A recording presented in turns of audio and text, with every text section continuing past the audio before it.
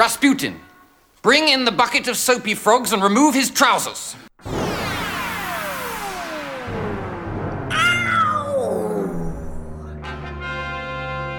So, what is it? So what is it? So what is it? The Red Dwarf Podcast!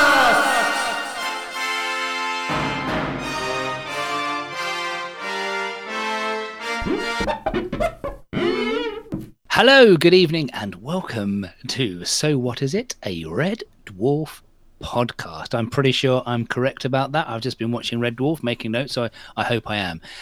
With me today, I have, surprise, surprise, Dan. Hi. Matty. Hello. And Matt. Hello. Yes, we're laughing because there's a bit you won't hear. You will in the outtakes. No, there's far too many outtakes where it's just us getting things wrong, which are funny once or twice, but if I had a whole episode of them, they'd become boring pretty quick. Anyway, we're on Meltdown, end of Series 4, believe it or not. These things do fly around. We've been doing this podcast for about half a year now, guys. Wow. We have. Half a year. Our 24th episode. 24th episode, plus a few bonus ones. Yeah, so we've been going for a little while. It seems, even it's only Series 4, it seems quite an achievement. So, Meltdown, end of Series 4. Oh, well, shall we start? Where shall we start? Matty, you sent us a message earlier. Do you want to tell us what it said? I mean, I think I can... I know there's a word that I say a lot that we take the mick out of me saying, but I think in this episode, it fits completely. And that word is random. It was a slightly odd episode in the sense of it goes somewhere and it feels a bit different, doesn't it? But that's what I love about Red Dwarf, is that we can do these things. My two favourite programmes, Red Dwarf and Doctor Who, and it has a remit to do quite a lot of different things. Did you find it random, Matt? Random and odd are good. That's all I'm going to say. Yeah, I did find it an unusual, but what a great story. You know, these guys, they do not rest on their laurels. There's no rehashing of old things. This is, completely different. Completely different. I really, really like this episode. Oh, good. I'm glad to hear it. I mean, there are some rehashes. We've got Marilyn Monroe again. It's good to see Marilyn, wasn't it, Dan? Always. We also had Hitler again. Sorry, and we had the return of Tony Hawk's as well. And we had Tony Hawk's again, I was going to say. But look, I really, really like this episode. It's got some of my favourite lines in it, or the ones that I remember down the years. I was in a state of grippedness from start to finish. Grippedness. Remy, can't you tell the story is not gripping me? I am in a state of non-gripness. I am completely smegging, ungripped. Yeah, I mean, it's interesting. I don't think I ever latched onto this as my top episode of Series 4, but I watched it plenty. And the first thing we said to each other before we watched it, Dan, was a particular line, which I think will come up, so I'm not going to say it. And we both definitely latched onto that line together, didn't we? So let's do a quick round, shall we? Go on, Matty. You give us something you enjoy from this random episode. I mean, for me, it had to be in the battle and all the people blowing up. I mean, that battle scene, I was actually in tears. I was full on in tears. The way they did it, and they just blew up, and you just saw their shoes left behind, was beautiful. I loved it. I absolutely loved it. Well, we try not to talk about things too much in advance, but I did get a little message from Matt saying, I can't believe they just blew up Gandhi. Brilliant, though. It was the way he looked when he blew up as well. It was just amazing. I mean, Gandhi was And priceless. Mother Teresa as well. Mother Teresa. That's not a nun, Listy. That's Lieutenant Colonel Mother Teresa. Look, there were some casualties. All right. But yeah, good shout, Matty. That was a great moment. But Gandhi in particular is a standout out of those characters. Yeah, I'm going to go to Dan. I'm going to Dan. Dan? Right. I'm watching you, Gandhi. I love it. I absolutely love that line. It's the way it's delivered. It's after him giving him a dressing down. Excellent. He was channeling. He was channeling Full Metal Jacket in that scene, but he was doing it very well with just the right amount of mania. I mean, this was full on, unfettered, unrestrained Rimmer in his element, and I using think Gandhi and other pacifists and leftists and peaceniks. we don't like existentialists here. Oh, that was Yeah, there was definitely another film parody as well with Officer and a Gentleman talking about steers and queers. Yeah. So we had a bit of a Officer and a Gentleman. Well, Sartre, we don't like existentialists around here. And we certainly don't like French philosophers poncing around in their black polo necks, filling everyone's heads with their theories about the bleakness of existence and the absurdity of the cosmos. Clear? Matt, go on, give us something. Okay, I'm going to give you a line, and it's one of that I thought was brilliant. When Lister and Kat are trapped in the cell, and in comes Caligula. He slept with his mother and his sister and ate his son. And Kat says, "Well, we all feel peckish after making love, but most of us settle for a pizza." I thought was Well, there you go. That's a little callback to top-notch. the making love and pizza scenario, which we have had before. Oh dear, these writers just reusing the same old jokes. Well, I'm going to stick with Caligula too. Then, it's my brand of humour, particularly the old slapping the wrong person on the face when Cat upsets him. That's super stuff. So I love that. Yeah, I thought you were going to say about the soapy frogs. Oh. So whilst this maybe didn't impress me as much overall as I wanted, I think we've brought out some great stuff already with a bit more to come. Really, and any wider thoughts, Matt? I have to say there were some great additional characters. There were some great characters. The Elvis was great. Elvis I loved him. was great. He was fantastic. Just right from the start with the Reach for the sky, boys. Thank you very much. I loved all those little touches, and even with the theme tune at the end. I mean, he had some really good lines, didn't he? He had some really good He lines. did. Let's see those Understeins, boys. yes. Yeah, there was a repeat reference to Goering Yes. being a cocaine addict and transvestite. Obviously, that's come out. That was in a previous, quite early on episode. Yeah, it feels to me that they've had him on their minds from before to make the joke, and sort of like the series has moved on. And whilst some of this stuff was obviously on a budget from what we're used to these days, it's sort of like, oh, they've got the chance to go wider with it and actually bring these characters in. Yeah, and the Cat finished up that bit with a really great line with "He's a transvestite with those hips." Well, we've definitely hit themes with Cat now. I think every single episode this series has had Cat with his concerns about fashion. Not that they weren't there before, but they've made a point of it, I think, Dan, haven't they? Really, there's always been those lines there. And I don't think it's gone too far yet, but Becky did turn around and say, oh, he's saying the same stuff all the time now. I don't quite agree. I think we're still in funny zone with... Are you insane? You seriously expect me to wear grey out of season? when they're talking about becoming their guards. It's his character, and it's in lieu of just a catchphrase saying the same thing. I think they're doing a good job of having him be obsessed with fashion, clearly, to the extent that in last week's episode he thought he could carry off Gangrene and Apricot, for example, as he was potentially going to lose a limb. He's obsessed with fashion, but they're finding new ways of doing it. So rather than just saying the same thing, he's saying a similar thing, but I think they're still finding ways of landing it and keeping it fresh, and so that you would still enjoy the character. And yes, it's rehearsed territory, but finding new ways of doing it. Okay, and just because we touched on some of those other characters, I thought that the wax droids were brilliant.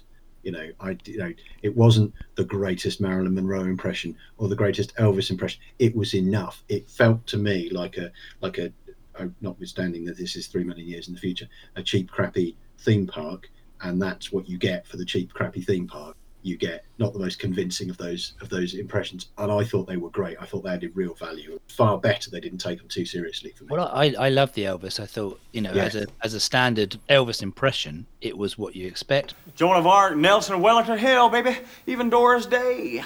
They've all died in battle, man. Marilyn Monroe didn't have loads to say. She was fine. I'm going to go there now. Stan Laurel was the low point of the episode for me. I think he did enough so you knew it was Stan Laurel, and I wonder whether because he didn't really did a little bit of the sort of scratching his head, thinking about trying to cry bit, but did they have a brochure of impressionists that they could put into this show, and they just picked the ones that they liked, or did they think, right, we're going to use Stan Laurel? Because I don't think they did really. Well, I wondered if it was funnier on the page, and then for me, he had about 3 or 4 lines, and it was delivered the same, and it sort of killed the momentum of the scenes. It ended the scene as well. So that's my biggest complaint about the episode. So yeah, I wonder if it was it'd be funny to have Stan Laurel crying about stuff, which, you know, the idea I think is good, but it just somehow didn't quite work. Matty, you've been quiet for ages. I think you might have already turned to your phone. What's going on? How do you feel about Stan Laurel? Or any of the other droids, for that matter. Well, I mean, first of all, I had to kind of Google who he was, but Better not have done. No. You don't know who Laurel and Hardy? Oh, come on, Matty, you're not that young. I mean, I don't know whether to be insulted by that or not, but no, I didn't. I knew I recognised the character, but I had to Google. And even as you guys have been talking, you say I'm on my phone, I've been Googling as you guys have been talking. So, who Stan Laurel was? Yeah. I mean, I know Laurel and Hardy. I tell you what, Matty, on BBC iPlayer at the moment, Stan and Ollie, the film, is on there. The recent biopic of Laurel and Hardy. Doesn't show them in their comedy genius, but it's their life story, which is a really good film. But, you know, hey, maybe you should know Laurel and Hardy are first. Carry on. You're a total bloody shambles. With the Laurel and Hardy stuff, I can't really comment too much because I don't know much about that style. I can only say about from what I saw overall of the episode, which I absolutely loved. If you didn't know who Stan Laurel was, I'm sure there was quite a few references that, you know, would have been way over. Well, have you seen all of Pythagoras' films? That's what I thought Einstein and Pythagoras arguing and everything about I loved that. Yeah, it was a great line. If only we numbered 21, then at least we could form an equilateral triangle. But the idea that Einstein is seriously beginning to lose his temper with Pythagoras. Arguably, he's the leader until Rimmer turns up because he seems to be holding court. But yeah, he's getting properly cross. Rimmer does turn up. Yeah, he's the leader, and then in steps a man. Me? Who'd you think, Pat Boone? Oh, good old Pat Boone. Oh, that was one of my favourite lines from a long time ago. I love the Pat Boone line. Am I correct in thinking Pat Boone was a singer? Did he do My Old Man's a Dust? Was it Magic Moments, Pat Boone? No, Magic Moments is Perry Como. I think Pat Boone was a singer. British. Yes, yeah. Pat Boone was a singer. I think he did My Old Man's a Dustman. No, that was Lonnie Donegan. Oh yes, I'm getting them confused now. Oh, we're all in a dinner with our past crooners. What the hell are these people talking about? Indeed, and release. Either way, the way Chris Barry delivers Pat Boone is good. So I've gone there with something I didn't like. Let's get a couple of those out of the way. Matty, you said you loved the episode. Are you forcing yourself to find something you didn't like? Yeah, I can't really think of anything that really annoyed me or anything in this episode. I'm sure. Well, I look forward to receiving your rankings of the episodes then, because I haven't got them yet. No, you haven't got them yet. Didn't realise I was supposed to send them to you first, but okay, cool. You're a total bloody shambles. But that's fine. If there's we are talking about this stuff a lot. If there's nothing that really highlights for you, I think maybe we shouldn't bother. But yeah, the Stan Laurel was sort of there for me. Dan, was there anything for you?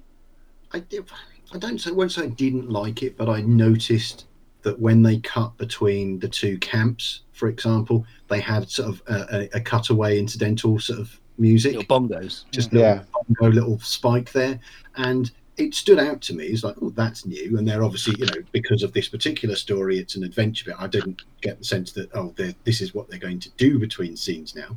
It sort of, I understood why they did it. It wasn't a high point for me, but no, there's lots to like in this episode. I'd rather go there.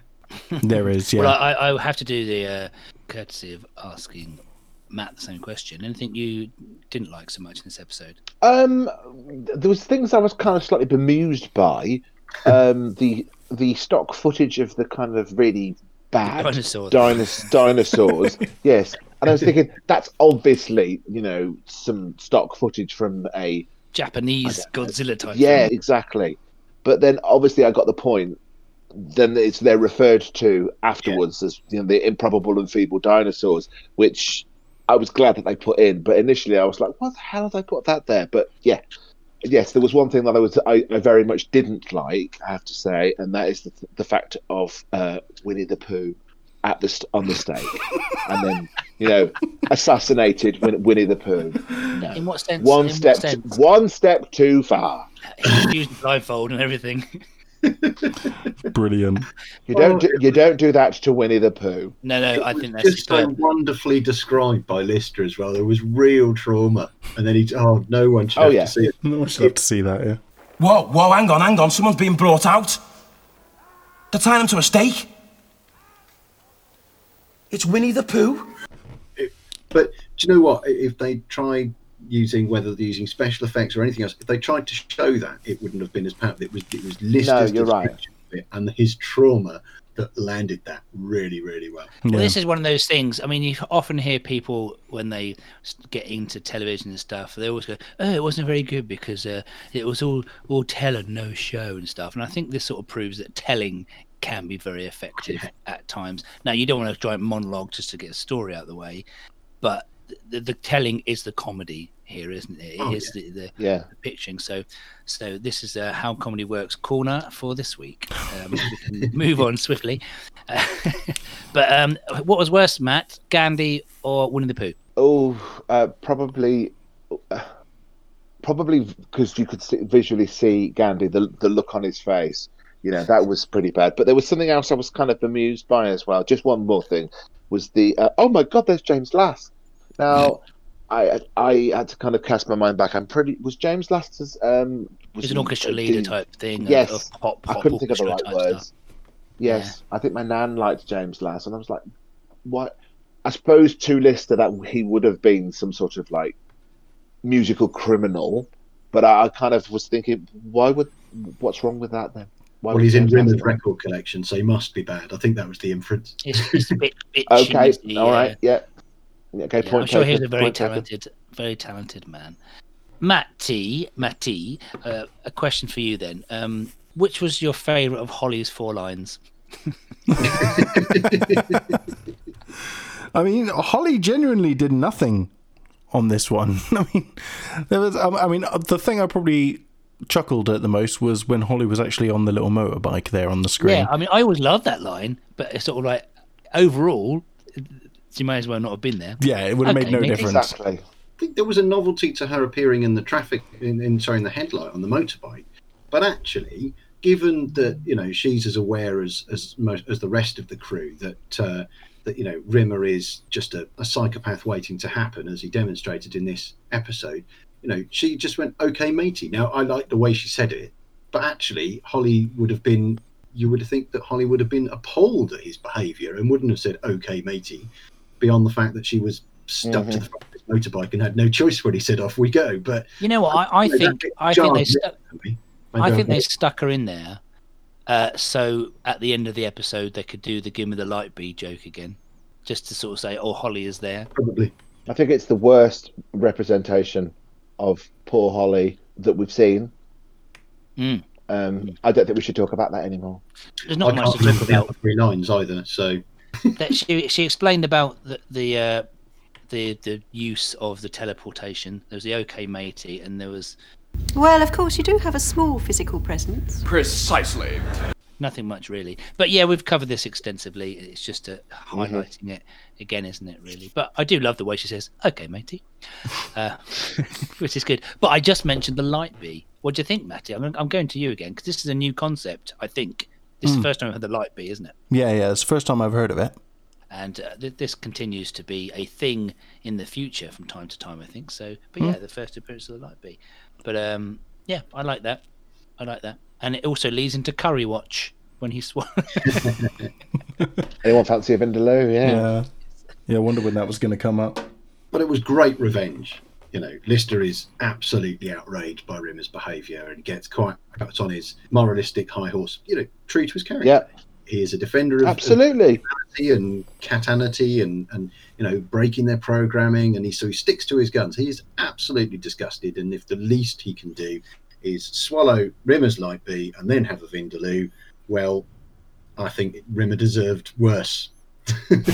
I mean, it is. I mean, we've seen some of Lister's Vindaloos. indeed come to life in monstrous form. So, but yeah, I mean, you touch upon that, and obviously the program title has a bit of a double meaning with the waxwork and Rimmer having a meltdown. Now they put a line in to sort of say, "Oh, he's been affected, perhaps when you chewed his light bee." Is that a little excuse put in there? Because I mean, it's reprehensible, really, what he does, isn't it? And no wonder. You still have to absolutely and like Rimmer. I mean, I know he took a bunch of holy men and pacifists and turned them into the Dirty Dozen. Yeah, exactly. Roundabout none returned. I mean, so yeah. I mean, he does have a meltdown. He does go particularly mad. So maybe they need to tinker with his light beast and get him working properly again. I don't know. I think it was an excuse, but it was a good one because having put it in his mouth once, he can obviously go further in the payoff right at the end. So I think Rimmer it was just waiting for his opportunity to be a general, and look, this is what we all expected would happen if he ever had a position of leadership. Surely, I mean, he was given one job to repair. He finally graduates from chicken soup nozzle vending machines to drive plates, and killed the entire crew of Red Dwarf. Of course, if you give him responsibility, it's going to be a nightmare. I threw a 5 and a 2. Now, the first scene resonated with us, I expect, Dan. I don't know about you guys. We used to play Risk quite a lot in our youth. I remember it. For me, definitely, this scene was I'm laughing at him, but yet it's sort of a bit like me. I do remember in my Risk campaign book. I do remember it, but not to that level of detail. I jotted it down in my Risk campaign book. No. Yes, it was. I did enjoy that. It had extra resonance because we did used to play it quite a bit. But it was very funny. A 5 and a 2, and Urquhart's were very well mentioned there. I mean, things I skipped over. What I was going to say about the theme, because we had Kat also caring about the wipeout of the people, which was possibly a little bit out of character. I don't know. Maybe it was just so appalling that even the cat was outraged by it. Right. Okay. So we mentioned Risk. We've mentioned Elvis. I mean, we're whizzing through this today. We've mentioned Tony Hawk's coming back. One thing I know from editing DNA just yesterday, I said, we're starting to get Crichton saying, "Oh, of course, it's this thing," and then working out exactly what's going on. There was a moment here in this one, wasn't there? Oh, of course, it's a wax world. It's one of those things. Yeah. Yeah, that's the situation. It's expedient to do so, obviously, but it just amused me that I said that 4 episodes ago or whatever, and then it came up in this one as well. Now, I've got a question for you. I was trying to work this out. I'm trying to work out their maths. Maybe it doesn't matter. So they find a nearby appropriate planet, which is 200,000 light years away. It will take Starbug several billion years to get there. How does that work? Where the hell is it? Where are they? Who built this planet? I guess it's a light year rather than a year. Obviously, we don't know how long a light year is. I mean, how near is Earth in comparison? Can't they get there? It can't be more than 3 million years away, can it? I was going to say it's 3 million years away. Well, no, that's 3 million years of travel at high speed. Not the speed of light. Yes, I think it probably uncovered a flaw in the. In the math. We've all learned not to question Red Dwarf logic anymore. I mean, we just kind of go along with it, don't we? Well, but there are times you go along with the logic. But as we're chatting about it, that sort of did stand out. Sort of, they're 3 million years from Earth, but they're going to a planet that takes several billion years to get to by Starbug. So in theory, they could hop. They could hop to different planets to get to Earth, I would have thought. Of course, they abandoned this tech afterwards. This is never seen again. Of course. Well, what happened the first time? You either end up in the shower or you end up on a wax world, and Rimmer kills everybody. Or the chimney, obviously. The chimney scene did make me laugh. We're whizzing through this. Have you got anything else you want to bring up, anyone? Yes. Was there a male member euphemism earlier on with small presence? So that's one of Holly's lines. Oh yes, that was yes. You do have a small physical presence, but it was the kind of said it quite deadpan, but she did a sort of slight flirty eyebrow raise, and I thought, oh, I wonder if I've written possible penis euphemism down. If it was, then hilarious. So I'm going to say that's what it was. That's how I took it. Yes, yeah. Holly is marginally forgiven for that, or the writers are on her behalf. No, I think they all reacted to that, but in just a split second. It was even more subtle than Lister's smirk that we talked about a few weeks ago when he's talking to Crichton and he goes, "Oh, you've gone into smirk." The double Polaroid. We know that was a genuine smirk. I want to talk to you about my penis. No, that was a good line. It was good. Matt, anything else you want to bring up? No, not at all. I think everything's been said, really. You're a total bloody shambles. This is possibly our quickest ever episode. How long have we been recording for? 27 minutes. Ooh. Less Matt. editing. I have one. Right. Okay. This is kind of like just going to be this is quite annoying. Okay, I'm prepared for you to think I'm being annoying. 27 minutes. Is this a risk story? No. It's not a story. But why were Hitler and the rest of the other Germans speaking English? Because it's Red Dwarf. because because it's Waxworld. Because it's Waxworld. It's a representation of the people who visit the theme park the most. There, how about that? Well, that was the answer that I wanted, Matty. Not yours. I wanted that answer. I wanted a proper Red Dwarf explanation. Not because it's Red Dwarf. See, I can explain some things. All right, here's my question for you then. How did Lincoln, let alone Cat, how did Lincoln know the plan to let go of the teleportation paddle when they were escaping? See? Matty, I think you're up. It's Red Dwarf. Yeah, there you go. Okay, that's acceptable. Well, but it's interesting we go about the war theme because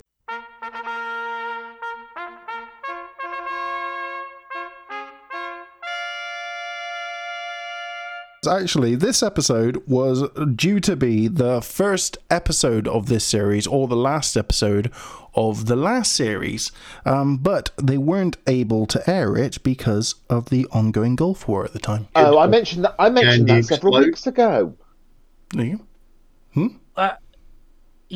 I remember you mentioning something about it, but that was the Camille thing rather than Yes, Camille it thing, was during Camille because Camille wasn't supposed to be the first episode. I think Meltdown and last week's episode, Dimension Jump. But we didn't go into the reasons why. I don't think. Because they both have a sort of military / war hero type vibe, and it was seen as being insensitive because the Gulf War was on mid 1990 to early 91. That's why they pushed the whole series back to starting in February 1991 rather than being on in the autumn, in winter in 1990.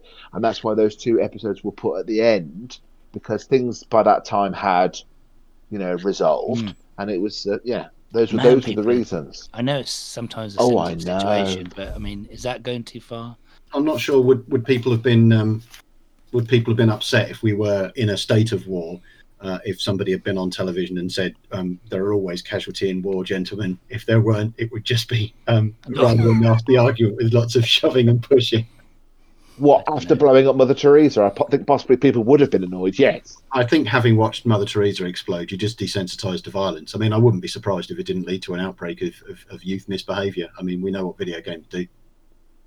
Oh, God. I mean, I just don't connect these things like that. I see the real world a little bit different from a program like this. I think after weeks and weeks of us talking about the real world issues that Red Dwarf brings up for us, I suppose that's maybe coming at it from a different angle. But yeah, it doesn't seem linked to me. But hey ho, that's what they decided to do, and maybe I'm wrong, and maybe some people would feel sensitive towards it. Right? Okay, let's have another round. Let's go. We'll start with you, Matt. Go on.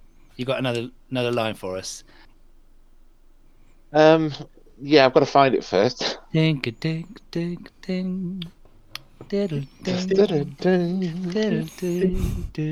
I've got plenty of jingles if you want any. Hang on one moment.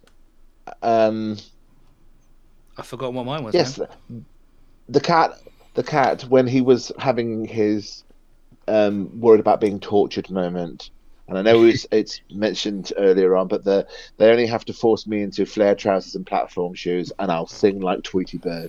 Tweety Pie, yeah. I mean, that's the extra bit. The Tweety Pie bit was the good bit, yeah, definitely. Dan, very much enjoyed Crichton.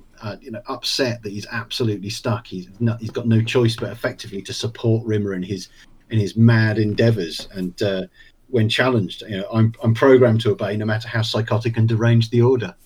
Okay, Matty, you got anything for us? You love this episode so much. My favourite I put down here is very well, Rasputin. Bring hither the skin diving suit with the bottom cut out and unleash the rampant wildebeest. And I'm going to give a mention to Elvis's line. He says, "Hell, even Doris Day." Which I thought was good. I think it's slightly better in context, possibly. But yeah, as ever, a fun episode. I mean, there are no bad episodes from this point, so I feel that needs its own jingle, to be honest, now more than anything else. No. Matthew, I think we should totally ignore it every time he says it. But it was a fun episode. They were clearly having a giggle. They wrote it, and it was almost like they were writing it and saying, "Yeah, go on, put Mother Teresa in it. Oh yeah, no, go on." And then that happened, and it was like that. It was daft, and I really, really liked it for that. Yeah, I mean, I don't think it reached the heights, but it bubbled along and had lots of fun stuff in it, didn't it? I loved it. It was just different. So I'm watching you, Gandhi. Anyway, on that note, we will end our little ramble through this merry episode. So what I'm going to say before we go is next week's episode, the in-between series episodes, what we're going to do, guys, is we'll have our quiz as usual, but instead of just talking about the episodes, the series as a whole, we'll have a few other things in there about, looking at old moments from the whole series and episodes that have stood out for us. Now we're 24 episodes in, because I don't think there's too much to say about this series breaking new ground like the other series had done. Perhaps we'll mention it, see if there is, but we'll put some other stuff in there as well, so hopefully that will change up that episode a little bit. But until that time, I'll say goodbye from me, Matthew. Goodbye from me, Matt. Goodbye from me, Matty. And goodbye from me, Dan. What's wrong with you? Don't you realise that no one is even slightly interested in anything you're saying?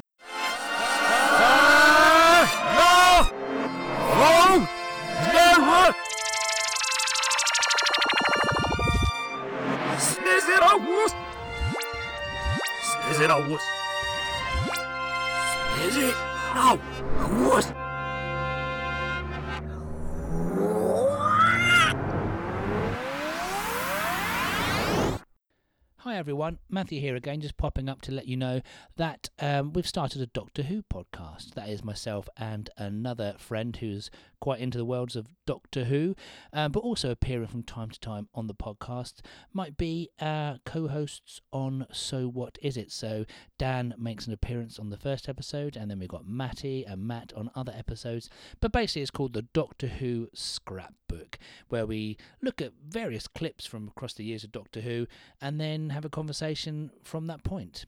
If you're into Doctor Who, check it out, the Doctor Who Scrapbook.